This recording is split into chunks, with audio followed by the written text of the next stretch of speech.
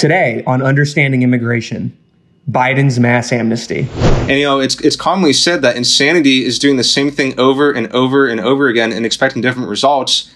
And here we are. This has to qualify as insanity on the grandest possible scale. It allows the illegal aliens of today to determine the legal immigrants of tomorrow, because once they receive that amnesty, they can sponsor their family members to come to the United States. And of course, those family members can sponsor their family members and so on. Grants a pathway to citizenship pretty much for every single illegal alien in the United States. Coming to you from Washington, D.C., you are now listening to FAIR's Understanding Immigration Podcast. Welcome back to another episode of FAIR's Understanding Immigration Podcast. This is Matthew Tregesser with FAIR's Media Shop, and I'm joined as always by Preston Hennekins from our lobbying team and Spencer Raley, our research director. Today, we'll be discussing the concept of amnesty, what it is, President Biden's own amnesty proposal, and the effects that his amnesty could have on the U.S. Now, normally we'd start the episode with more recent immigration news stories, but there's simply too much to talk about with this topic today. We're going to dive right into it and talk about this concept of mass amnesty. So, Preston, let's start off with you.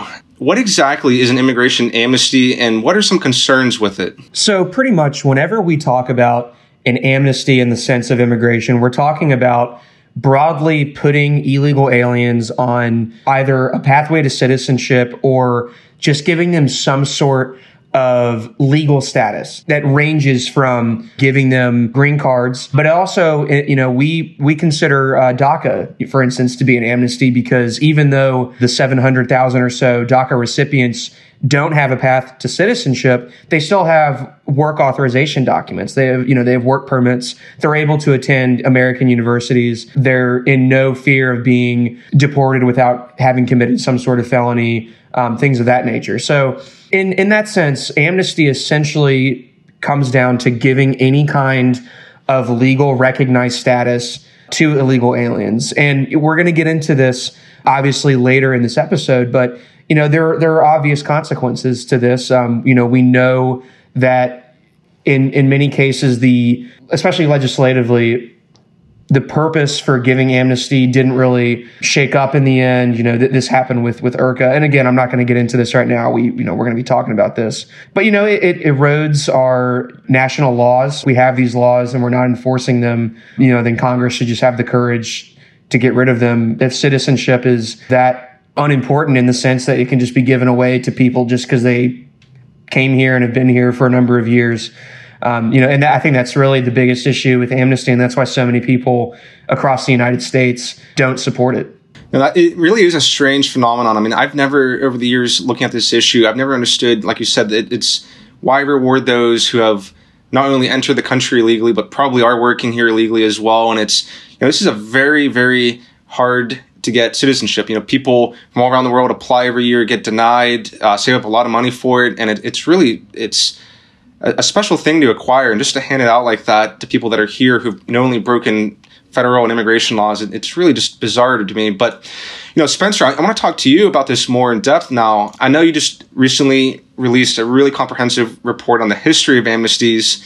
Can you touch on what we've seen historically when an administration or a certain group of lawmakers attempt to actually pass an amnesty? I know in some cases there have been amnesties that have been passed. Other times it's kind of like a proposal, but nothing comes with it. But can you talk about kind of the history with this and what we've seen previously? Yeah, absolutely. Thanks, Matthew. And first of all, the title of our report that you mentioned is America Last, How the Biden Amnesty is Worse Than Every Other Amnesty Attempt in U.S. History. And we're not just being hyperbolic here. What we did in the report is we compared the Biden amnesty to essentially every other amnesty or quasi-amnesty that occurred in the United States. Like Preston mentioned, we've only ever had one real amnesty in the United States, and I'll dive into that in just a second. But there have been a lot of these efforts that weren't strictly speaking amnesty by the legal definition, but it served the same purpose. It gave work authorization, such as DACA. It incentivized future illegal immigration by providing protections against deportation. You've seen failed efforts like, the infamous Gang of Eight that occurred back, I believe, in 2013, that would have given amnesty to a large portion of illegal aliens, and in return supposedly would have offered reforms and additional border security, which, of course, there were mechanisms put in place to ensure that the amnesty happened, but no mechanism to ensure that the additional border security happened. It was kind of a do trust us situation. Right. But to touch a little bit on the one actual amnesty that has taken place in the United States, it, believe it or not, occurred under President Reagan, who put together the Immigration Reform and Control Act, or better known as IRCA, in 1986.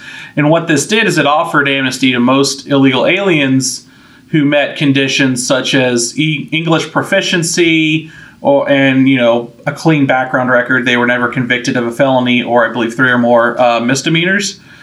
And in return, again, was supposed to include a significant increase in immigration enforcement mechanisms, such as additional border security, more border patrol agents, and a crackdown on employers who would hire illegal aliens. Again, this never happened. Once open borders proponents got what they wanted, they reneged on their promises to enforce immigration laws and to put measures such as E-Verify into place. Not only that, they fought against any action that ever came to fruition that would deport the illegal aliens that didn't meet the qualification for amnesty. On top of that, that program was completely wrought with fraud, with some organizations, such as the Center for Immigration Studies, estimating that as many as 25% of all applicants had fraudulent information on them. And again, how would you put in place a mechanism to ensure that illegal aliens are putting accurate information on their applications? I mean, we don't have a federal database that contains info about illegal aliens that can be used for verification. And since many of these individuals don't have documentation that would show when they came to the United States, for example, or information about their criminal background, or some sort of verification that they can actually speak a certain level of proficiency of English, it makes sense that all you do is throw on some fraudulent information and hopefully get your amnesty as a result. And so this led to a lot of criminals that should have been deported not being deported. It led to a lot of people who didn't meet the other basic qualifications receiving amnesty that shouldn't have. And I'd say probably the most high-profile case of this would be when one of the ringleaders of the 1993 World Trade Center bombing falsely claimed that he was a seasonal agricultural worker, when in reality he was actually driving a taxi cab in New York City, receiving amnesty based on his false information. And once he received that amnesty, he started freely traveling outside of the United States to Afghanistan, Pakistan, other places in the Middle East to receive terrorist training, and then organize the tragic 1993 World Trade Center bombing.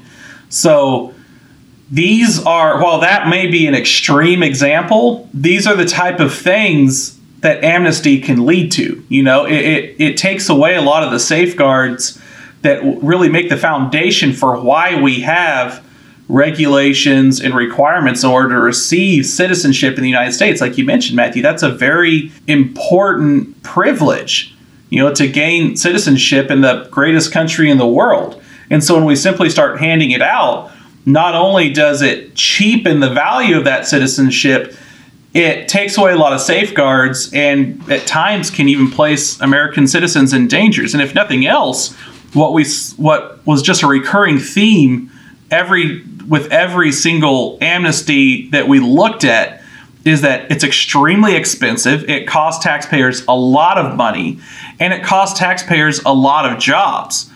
And it allows the illegal aliens of today to determine the legal immigrants of tomorrow. Because once they receive that amnesty, they can sponsor their family members to come to the United States. And of course, those family members can sponsor their family members and so on.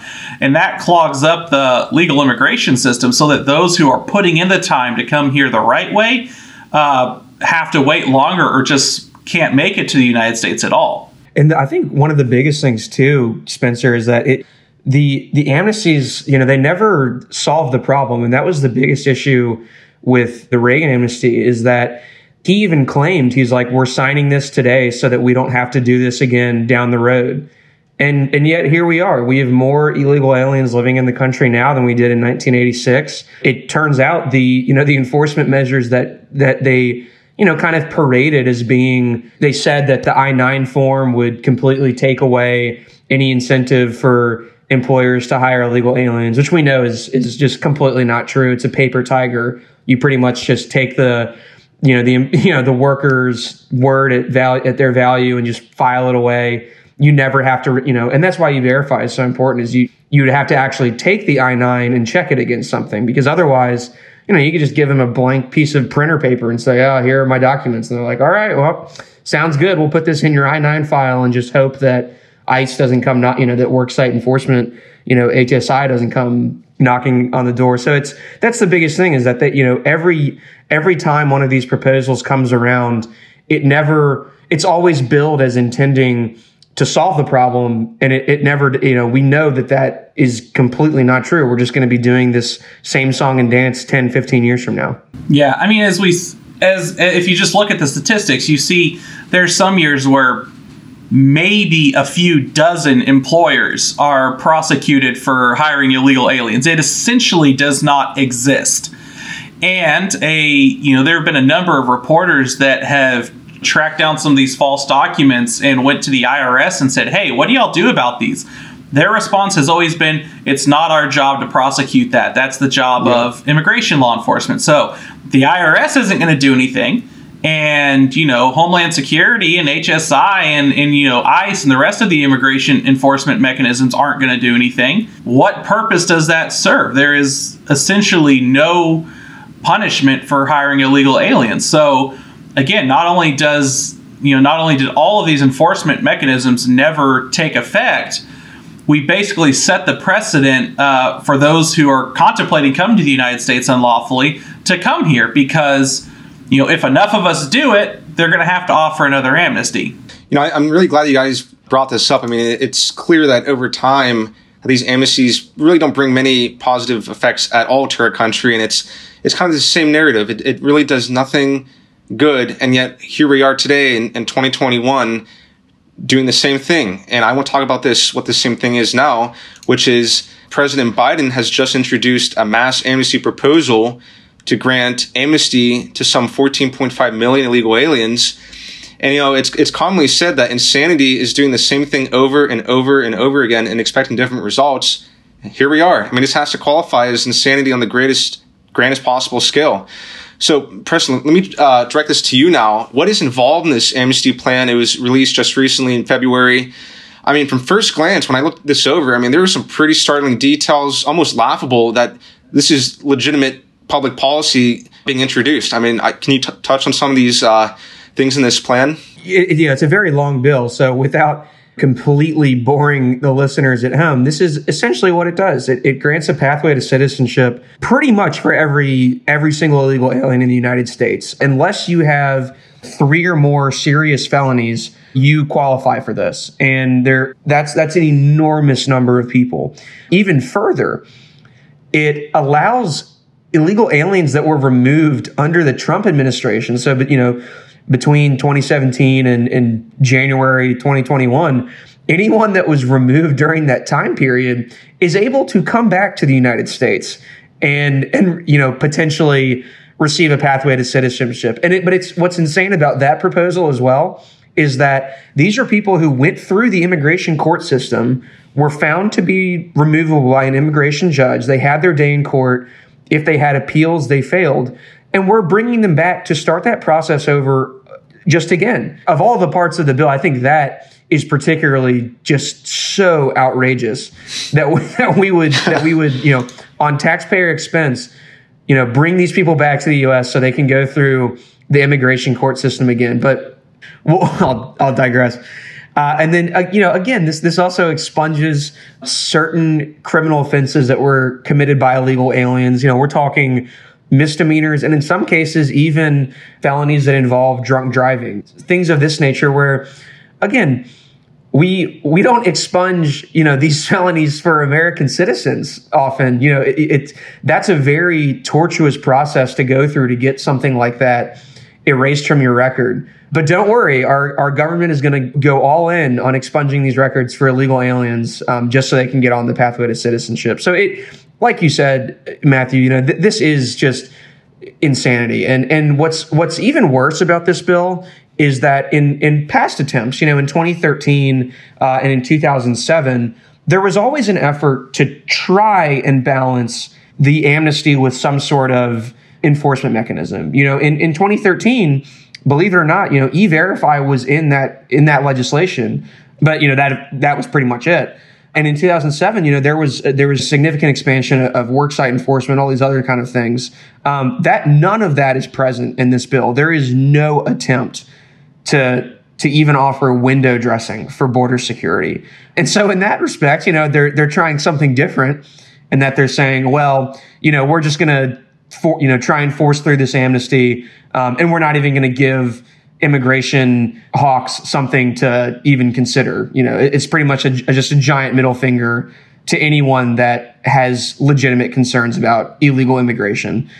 So, in a nutshell, that's pretty much what the U.S. Citizenship Act of 2021 is going to do for us. And, I think it's just very telling, and I'll end on this point. I think it's very telling that this is the priority of the Biden administration and of congressional Democrats who barely have a majority in the House. And it's a tied Senate. So Kamala Harris would have to break any 50-50 votes. But this is not legislation that could pass 50-50. They would need to get 10 Republicans to sign on to this. And even some of the, Republican senators that supported the 2013 amnesty proposal, we're talking about Lindsey Graham from South Carolina and Marco Rubio from Florida. Both of them have already come out and said this is a non-starter. So that just goes to show you how crazy this bill is, that you can't even get the kind of the squishy Republicans to even consider it. No, I'm really glad you touched on this, Preston. I think it's important for listeners to understand the magnitude of this bill, what's in it. Something we've really never seen in U.S. history in terms of amnesty. This has really, really gone rogue. And, I want to take this to you now, Spencer. Going back to the report you just released, you talk about fiscal costs, kind of the expected migration trends that could result from this potential amnesty, and just kind of the overall effects on our country with it. Can you go a little bit more in depth here? I know you touched more so on the histories before, but if this were to be implemented, what could we see? Yeah, absolutely. One thing I think that's important to touch on a little bit is every piece of information you see on this, whether it's the legislation itself or the campaign points that the Biden administration has put out, states that this would grant citizenship to no more than 11 million illegal aliens. But as we've shown in previous work here at FAIR, it's probably more likely that there's about 14.5 million illegal aliens in the United States. So, of course, you're looking at essentially all of those illegal aliens receiving amnesty, with perhaps a very small exception, those that have multiple major felonies, if this is passed as written. So, that's the first impact you'll see. We're still in a very, very sluggish economy in the United States. Not only was the official unemployment rate right around 7% at the end of 2020, if you look at what's known as the U6 unemployment rate, which includes those who have given up looking for work altogether or who are only working part-time for economic reasons, it's closer to 12 or 13% of people who are not currently gainfully employed. And so when you just give so many millions of illegal aliens legal status and work authorization, what this does is it allows them to start openly competing in the jobs markets. They no longer have to work under the table. They no longer have to, stick to certain industries that would typically look the other way and hire illegal aliens instead of U.S. citizens. What you're doing is you're just drastically increasing competition in an already very tight labor market. Another thing that I think most people tend to overlook that's extraordinarily important, and we've already touched on a little bit, is that it'll drastically increase the number of immigrants who enter the United States in coming years. We already talked about how, the illegal aliens that received amnesty during the Reagan administration essentially, in many ways, dictated who came to the United States legally in the coming years. But according to the federal government, each immigrant to the United States sponsors an average of 3 to 4 additional family members for green cards, in the coming years after they come to the United States. Right now, based on our best data, there are about 13 million adult illegal aliens currently in the country. So if each of those adults, we're not talking about, the total population, just the adults who are likely to receive amnesty, sponsored green cards for 3 or 4 additional family members, you'd be looking at more than 40 million new immigrants eventually entering the country. And that would effectively double the number of foreign-born individuals living in the United States right now. So that's a massive long-term impact of, this whole issue. Again, as we noted previously, it would trigger more illegal immigration. After the 1986 amnesty, we saw the illegal alien population increase all the way up to 9 million in barely a decade, just about 10 to 13 years. And since then has increased up to, the 14.5 million that we have now. So it's going to encourage more illegal immigration. And you're also going to see an interesting thing that you saw during the whole IRCA process is that, and we're already seeing the effects of this, you see a massive surge of illegal aliens that try to enter the United States before this amnesty takes place. That way they can hopefully get in on it. Now, this is supposedly not supposed to give amnesty to those who are entering the country right now, but what's stopping those individuals from creating some fraudulent piece of paper that says, hey, I've been in the United States since 1995 or whatever? You see a lot of that fraud take place. And so you're seeing a surge right now of people who are hoping they can take advantage of either this or any of the other pieces of legislation on, regarding this topic that are going through Congress right now or being issued by executive order from the Biden administration. And finally, I think it's important to focus on the cost. We've looked at the cost of illegal immigration in the past, and it comes out currently to more than $130 billion, which is a massive number. And if you look just strictly at illegal aliens who have found a way to receive welfare benefits, either at the state level, where a number of states offer illegal aliens some sort of welfare, or those who obtain federal benefits fraudulently, you're looking at roughly $7 to $8 billion in cost already. Now, the average family headed by an illegal alien makes far less of an annual income than family headed by a U.S. citizen. So essentially what you're looking at is all of these illegal aliens are going to qualify, or at least the vast majority are going to qualify for some sort of federal and state welfare program. So you're going to see the cost for those programs going way, way up right away, which again is concerning because you've already seen the cost for some of these programs as much as double and triple due to the economic crisis that we're in right now caused by COVID-19. So we're just going to add an even heavier burden based on those who are suddenly able and qualified to receive welfare. In the past, in 2007, the Heritage Foundation estimated that an amnesty, if the amnesty that was proposed at that point was passed, the lifetime cost would be over $2.5 trillion. And now there are approximately 3 million more illegal aliens in the United States than there were in 2007. So the price tag of that amnesty has only gone up. And I don't think it's radical to suggest that such a fiscal burden could cripple the U.S. economy during a time when tax revenue is down and costs are up due to COVID-19. Yeah, and Spencer, that's a great point. I actually saw a really interesting article that came out of the Center for Immigration Studies a few days ago that was discussing kind of just a back of the napkin calculation. And they kind of came to this this number of over $90,000 for each illegal alien. That would be the cost, the net drain on the Social Security Trust Fund alone. And so if you're able to for all these millions of people to benefit from Social Security down the road, that could cripple Social Security, unless there's some sort of legislative change to the way that we administer that program, which is, extremely unlikely. Entitlement changes are pretty much a dead end in Congress. That could cripple Social Security. I mean, we already know that Social Security is running out of money without these additional 14.5 million people. That is a huge cost. And it's like you said, it's not outrageous to ask, what are we going to do about this? If this is really the path that we're going, that Congress is going down, you have to take into account the monetary and fiscal costs that this is going to have. Right. So, what do you guys think about this proposal in general? Obviously there's a lot into it. There are serious ramifications that could result from it, but does it have a legitimate chance of being implemented? I've heard a lot of different opinions about this.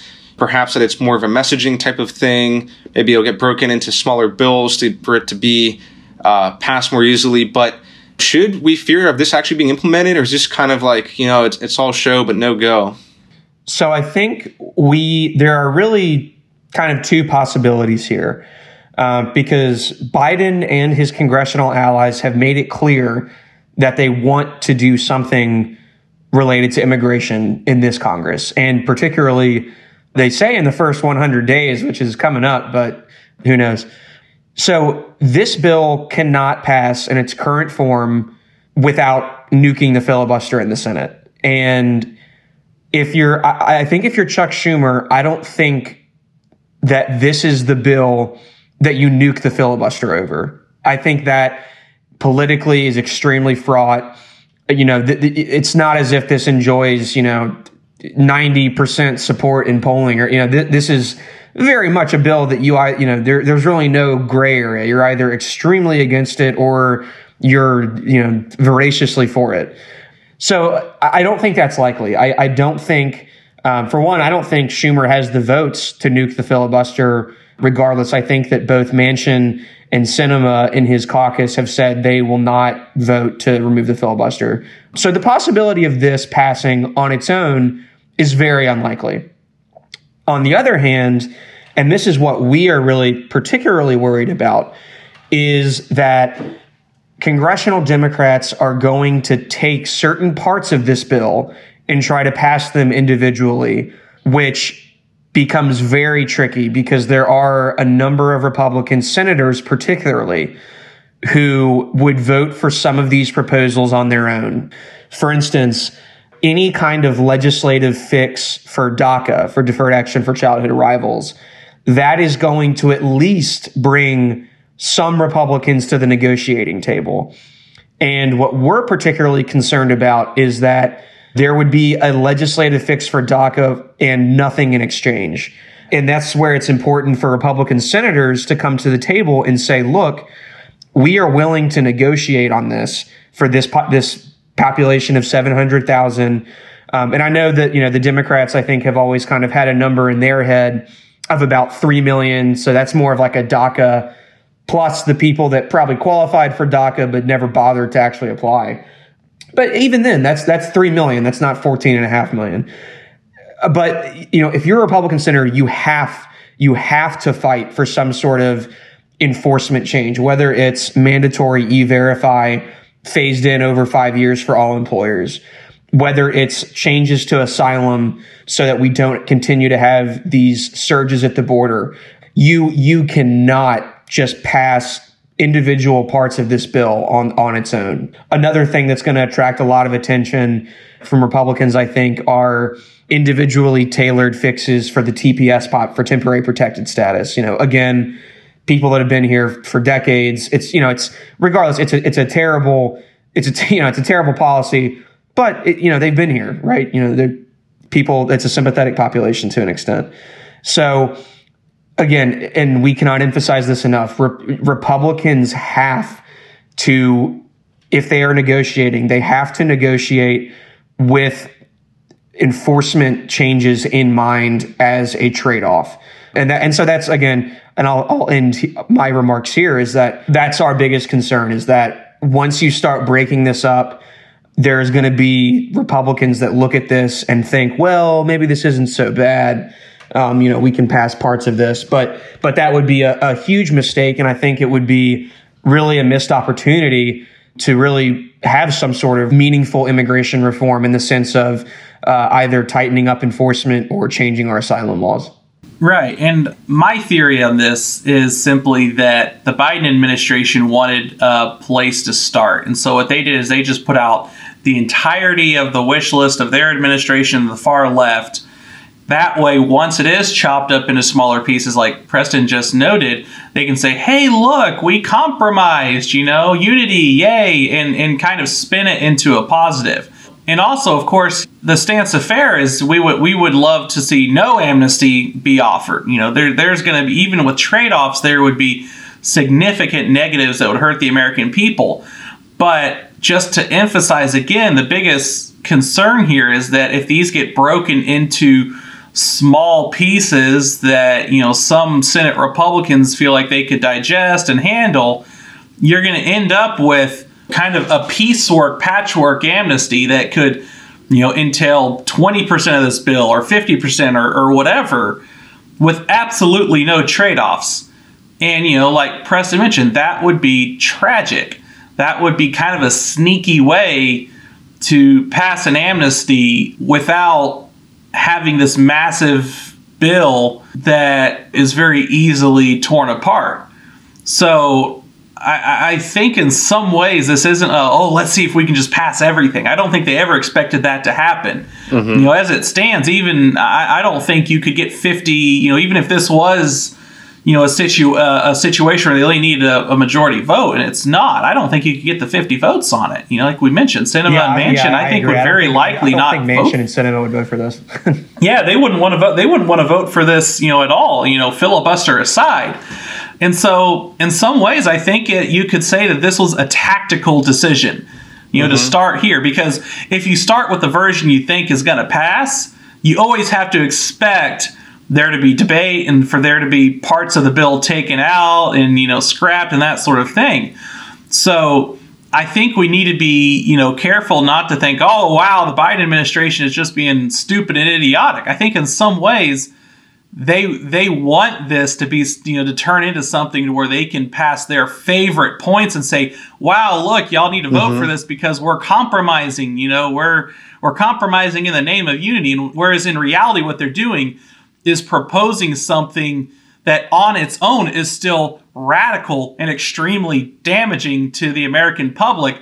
But when compared to the original bill, looks like something that's, far less problematic. Your opening hand, your opening offer is always as large as it can be. It includes as much as you want. And you almost expect the other side to do that as well. And so I think it's important when and if Republicans come to the negotiating table on some of these smaller piece-by-piece approaches, I think Republicans need to be unified in what they want. And I think the easiest and probably the least controversial to get all the Republicans behind would be phased in E-Verify. And I think that is a very fair trade-off. Personally, I'm not speaking for FAIR as an organization right now. I'm speaking for myself. I think that is a very fair trade-off for a DACA plus. And I think that is a very equal footing, but my fear is that Republicans would come with nothing and would just be like, oh, well, we agree with DACA, so we'll pass it in exchange for absolutely nothing. And like you said, Spencer, then, Biden and his team and congressional Democrats have gotten what they wanted all along. They get to check off a campaign promise and move right along. Yeah, and E-Verify has to be a starting point for any of this because E-Verify, as long as it's enforced properly, and there has to be mechanisms in any kind of negotiation to ensure that it is, it will take away the single largest incentive for illegal immigration. And that'll help solve the issue over the long term. If it's just not worth it for employers to pay the $5 less an hour to hire an illegal alien versus someone who's in the country with work authorization, then they won't do that. And without employment prospects, the vast majority of illegal aliens are not going to want to come to the United States, or they're going to want to put in the time and effort to come in a lawful manner. So a trade-off like that, while again it may not be ideal and that you get E-Verify without any kind of amnesty attached, you're at least putting in some sort of mechanism to help solve the problem in the long term as a trade-off. I was going to mention too, what if the Biden administration's idea is, well, we don't even want trade-offs. We know that this bill is so radical that Congress is going to outright reject it, and we'll blame that on them. If our base is saying, hey, you know what? The Biden administration promised us in their campaign to give us pathway to citizenship, all these crazy ideas, and then Biden can say, look, I tried, and Congress didn't vote on this. It didn't come to help. Sorry, that's out of my hands. So, I don't know if that's a good point. He could just wash his hands of it and say, well, we tried. Because you have to think, even from Biden's own perspective, they still haven't passed a lot of his main, they still haven't gotten a COVID bill through. They still haven't sent out checks or, there's a lot of promises that he made in the first 100 days. And as we approach, I think it's April or whenever, the clock is ticking, and at some point, members are going to look at him, at his, White House, and say, we are not touching immigration before the midterm. And so I think to that extent, Matthew, you're right. He's introduced the bill. He's held up his end of the bargain. It's up to Schumer and Pelosi to try and do something with it. But if they can't, because they're too involved doing these other, he made so many different, obviously, the White House is worried more about other issues aside from immigration. Yeah, the clock might just run out, and they say, well, we did our best. We'll try again. In some ways, we would appreciate that, because that would mean that no amnesty gets passed and no piecemeal amnesty gets passed. Of course, we may miss out on some of the trade-offs we'd hope for, but that would be a definite silver lining. And like you mentioned, Preston, there are other issues that the Biden administration wants to focus on. And if you look at recent public opinion polling, things like a stimulus package, COVID relief, those sort of things poll a lot higher with the general public than offering amnesty to illegal aliens in a difficult economic time. And so, it would not surprise me at all if, especially with some of the more recent public opinion polls that came out that showed it as even less popular than what the campaign initially thought back in 2020 or even the pre-COVID era, it would not surprise me at all if they would want to at least temporarily shift to some of these other issues that are going to play better with their base, because no president wants to essentially throw away that honeymoon period that they get, a higher tick in public opinion. They're going to want to pass their most popular reforms. So if that happens, I think that would be a win for the American people. No amnesty occurs, at least for now. And I think as you get closer to the midterms, it's going to be harder for them to pass an amnesty, because that is easy fuel for Republican candidates and for really any anti-amnesty candidate to take to the American people and say, hey, look, I would not support something this radical that would do nothing but hurt your economic prospects. I was going to say, Spencer, I'm glad you brought that up, because in the media there's this Democrat. He's in the House. His name is Vicente Gonzalez, and he sits in a district along the Texas-Mexico border, and he actually has publicly declared, basically saying, this is his quote right here. He goes, "The way we're doing it right now is catastrophic and is a recipe for disaster in the middle of a pandemic." So here's a guy who's not only an elected official, he's a Democrat, and he's literally someone who lives in the front lines down there, saying, look, this is just a complete disaster right now. We can't be having this. And you guys mentioned, there are other priorities that probably should be addressed more than this massive bill. And, I'm sure that if Vicente is thinking this, I'm sure a lot of Democrats are thinking the same thing too. Yeah, you really are. Another example would be, Representative Kohler, who has also come out and, said that this will be problematic, that it just goes too far. You saw some senior advisors within the governor of North Carolina's office come out and express concerns as well. This isn't just a Republican versus Democrat issue, as we've touched on already. As it stands, This thing, I don't see any chance in the world it would ever pass in the Senate. I'm not convinced it would, have an easy path to victory in the Democratic-controlled House. After this previous election, have to whip it pretty seriously. Exactly. I think there'd be, because what is it? They only need, I think, like 5, 8 maybe people to say, "Hey, we're not I'm already voting present, or I'm voting." Yeah. No. And we've already seen 2 or 3 come out and say, "Man, I'm really concerned about this." So if they're thinking it, others are probably thinking it as well. So it has difficult prospects overall. And I think that's a great point, Matthew. I think it's important to note that this is not just a strictly Republican versus Democrat partisan issue. It goes way beyond that. Wow, I really wish we could talk more about this, but that's all the time we have today. We hope all of you enjoyed today's episode and learned more about immigration amnesties and President Biden's recent proposal for mass amnesty. As a reminder, we'll be releasing a new episode every other Monday, so look out for those episodes. And these episodes are available on most platforms, including Spotify, Apple Podcasts, and Google Podcasts. They're also on our website at fairus.org. Also on our Twitter. You can find our handle at Fair Immigration to access episodes. So please spread the word. We enjoy doing this. We want to educate you guys more on what's happening under the Biden administration with immigration. And until next time, this has been Understanding Immigration presented by Fair.